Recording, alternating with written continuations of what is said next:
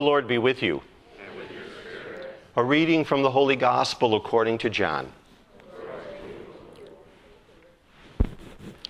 Jesus came to a town of Samaria called Sychar, near the plot of land that Jacob had given to his son Joseph. Jacob's well was there. Jesus, tired from his journey, sat down there at the well. It was about noon. A woman of Samaria came to draw water. Jesus said to her, "Give me a drink." His disciples had gone into the town to buy food. The Samaritan woman said to him, "How can you, a Jew, ask me, a Samaritan woman, for a drink?" For Jews use nothing in common with Samaritans. Jesus answered and said to her, "If you knew the gift of God and who is saying to you, 'Give me a drink,' you would have asked him, and he would have given you living water." The woman said to him, "Sir, you do not even have a bucket, and the cistern is deep. Where then can you get this living water? Are you greater than our father Jacob, who gave us this cistern and drank from it himself, with his children and his flocks?" Jesus answered and said to her, "Everyone who drinks this water will be thirsty again, but whoever drinks the water I shall give will never thirst. The water I shall give will become in him a spring of water welling up to eternal life." The woman said to him, "Sir, give me this water, so that I may not be thirsty, or have to keep coming here to draw water." Jesus said to her, "Go call your husband and come back." The woman answered and said to him, "I do not have a husband." Jesus answered her, "You are right in saying, 'I do not have a husband,' for you have had 5 husbands, and the one you have now is not your husband. What you have said is true." The woman said to him, "Sir, I can see that you are a prophet. Our ancestors worshipped on this mountain, but you people say that the place to worship is in Jerusalem." Jesus said to her, "Believe me, woman, the hour is coming when you will worship the Father neither on this mountain nor in Jerusalem. You people worship what you do not understand. We worship what we understand, because salvation is from the Jews. But the hour is coming and is now here when true worshipers will worship the Father in spirit and truth.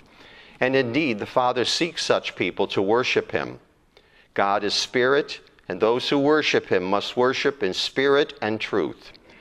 The woman said to him, "I know that the Messiah is coming, the one called the Christ. When he comes, he will tell us everything." Jesus said to her, "I am he, the one speaking with you." At that moment his disciples returned and were amazed that he was talking with a woman. But still no one said, "What are you looking for?" or "Why are you talking with her?" The woman left her water jar and went into the town and said to the people, "Come see a man who told me everything I have done. Could he possibly be the Christ?" They went out of the town and came to him. Meanwhile, the disciples urged him, "Rabbi, eat." But he said to them, "I have food of which you do not know." So the disciples said to one another, "Could someone have brought him something to eat?" Jesus said to them, "My food is to do the will of the one who sent me and to finish his work.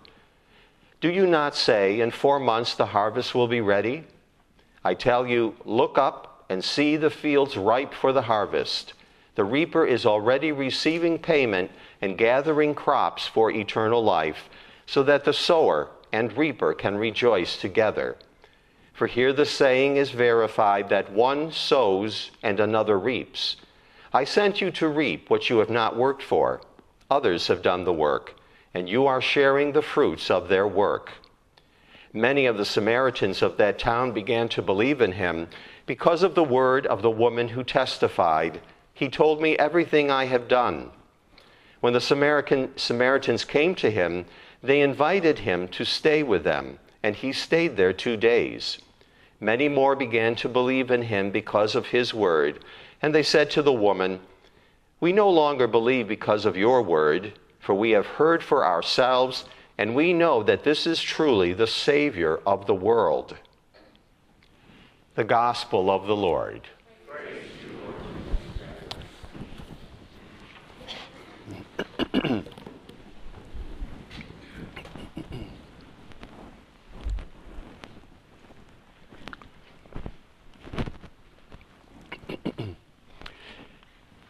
Let me start with a word of warning. Never attempt to engage me in conversation in the morning before my morning shower. I need a shower in the morning to wake up. Now, others have coffee, etc., etc. If the water system ever went down, I'd be in trouble. You'd be in trouble. Because I need that shower to wake me up. Now, if it was just cold water, fine, I could do a sponge bath. But if there was no water, watch out. And I think, obviously, if there was no water, our society would quickly collapse. I mean, we take for granted. You know, we can go into the bathroom and turn on the water, hot and cold. We can drink a glass of good water anytime we want. I mean, we take that for granted. Many parts of the world have nothing like that. They still have to go to a well or a cistern to get water, and that's not purified water. So we're so fortunate that we have that. And I can see why the Hebrews grumbled in the desert. You know, they're coming from a place where there was water, and now they're in the desert where there isn't any water, and they have themselves to take care of, and their animals, and there's no water. So they go after Moses. Poor Moses, he always gets these people coming after him when they're not satisfied with what's going on. And they grumble. Again, here are people who were freed from slavery, and they're still grumbling. And they always were grumbling. And because of their grumbling, ultimately, they had to spend 40 years in the desert. Not just 40 days, but 40 years. And I think we can be like that too. You know, we grumble. Oh, we got to shovel the driveway, or this has gone wrong. Again, we take things for granted, and yet we're really kind of at the top, at the apex of having everything we could possibly want or need. I mean, just go to Wegmans. There's not just one type of cereal, there's 6,543. But that's us, we grumble. And yet we have it all. So again, when we look at the Hebrews in the desert, you know, we can kind of say, yeah, we'd be grumbling too, because water is essential to life, absolutely essential to life. We know that. And we have the Great Lakes. I mean, that is treasure. People that come to visit our country, they say, wow, you've got a lot of water. Again, we don't think of it that way, but we do. And water, of course, comes up also in the gospel story of the Samaritan woman. Samaritans were basically pseudo-Jews or pseudo-pagans that were considered heretics by the Jews, even though they still followed Moses and the law of Moses. So Jesus has this conversation, says, I can give you living water. I can give you living water, not just this water from this well, this cistern, but I can give you living water. And what is that living water? Well, it's the love of God. That's the love of God. And there's no limit to that. We know we never have to worry about that spigot being turned off. We never have to worry about that cistern going dry. It is infinite, the love of God. And that's what Paul says. Over us has been poured, not just dribbled or dripped, poured the love of God through the Holy Spirit. Poured on us. And that's living water, because the love of God is what animates us, what created us, what sustains us, and gives us the opportunity to come to the Lord, know the Lord, and one day be with the Lord. And, you know, just as we use water for purification and cleaning, this love of God is a purifying water. We know in the waters of baptism we are purified from original sin. In this love of God, which is everywhere at all times, again, we are being nourished, we are being satisfied, we are being cleansed, we are being sustained, we are being built up so that we can really thrive. No matter what the situation is, we can really thrive as the children of God. So with God, there's no limit to His desire. In fact, we could put it this way: God thirsts for us. He thirsts for our love. And it's up to us also to keep thirsting, to work on that, to pray that we have a thirst for God so that we will follow God, that we will be faithful to God. because it's only God that can truly fulfill us. And in this world we see people doing this, doing that, going here, going there, thinking they're going to be happy, they're going to be fulfilled, that they're going to find out who they really are, and instead they're not going to the Lord. And it's only in the Lord, and it doesn't matter who we are. If we're a paraplegic, if we are a king of a country, doesn't matter, we still can only find our fulfillment in God. And there again, God is pouring out his love upon us to get our attention, to make us realize that we belong to him, and we can only be joyful and fulfilled if we go to him and we accept this water, this pouring out of his love through the Holy Spirit. So we take that for granted too. It's always available to us, but in the West, and in our country in particular, because we have everything, we begin to think, well, I earned it, I deserved it, this is God's gift to me, I'm going to eat, drink, and be merry, so forth and so on, when that's not the message of the gospel.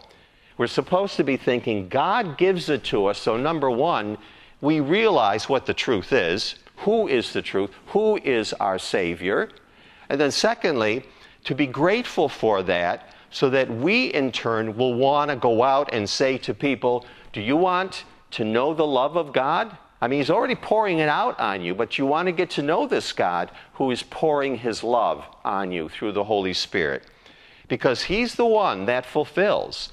And that's what we're supposed to be doing, not just taking for granted what God has given us, not just saying thank you and now I'm going to go back to my room and do what I want, but rather I'm so grateful, Lord, that I want to make sure other people know who you are, that you are the Savior, just as this woman found out. I want other people to know that you are this wellspring of love, and that we always have access to that love.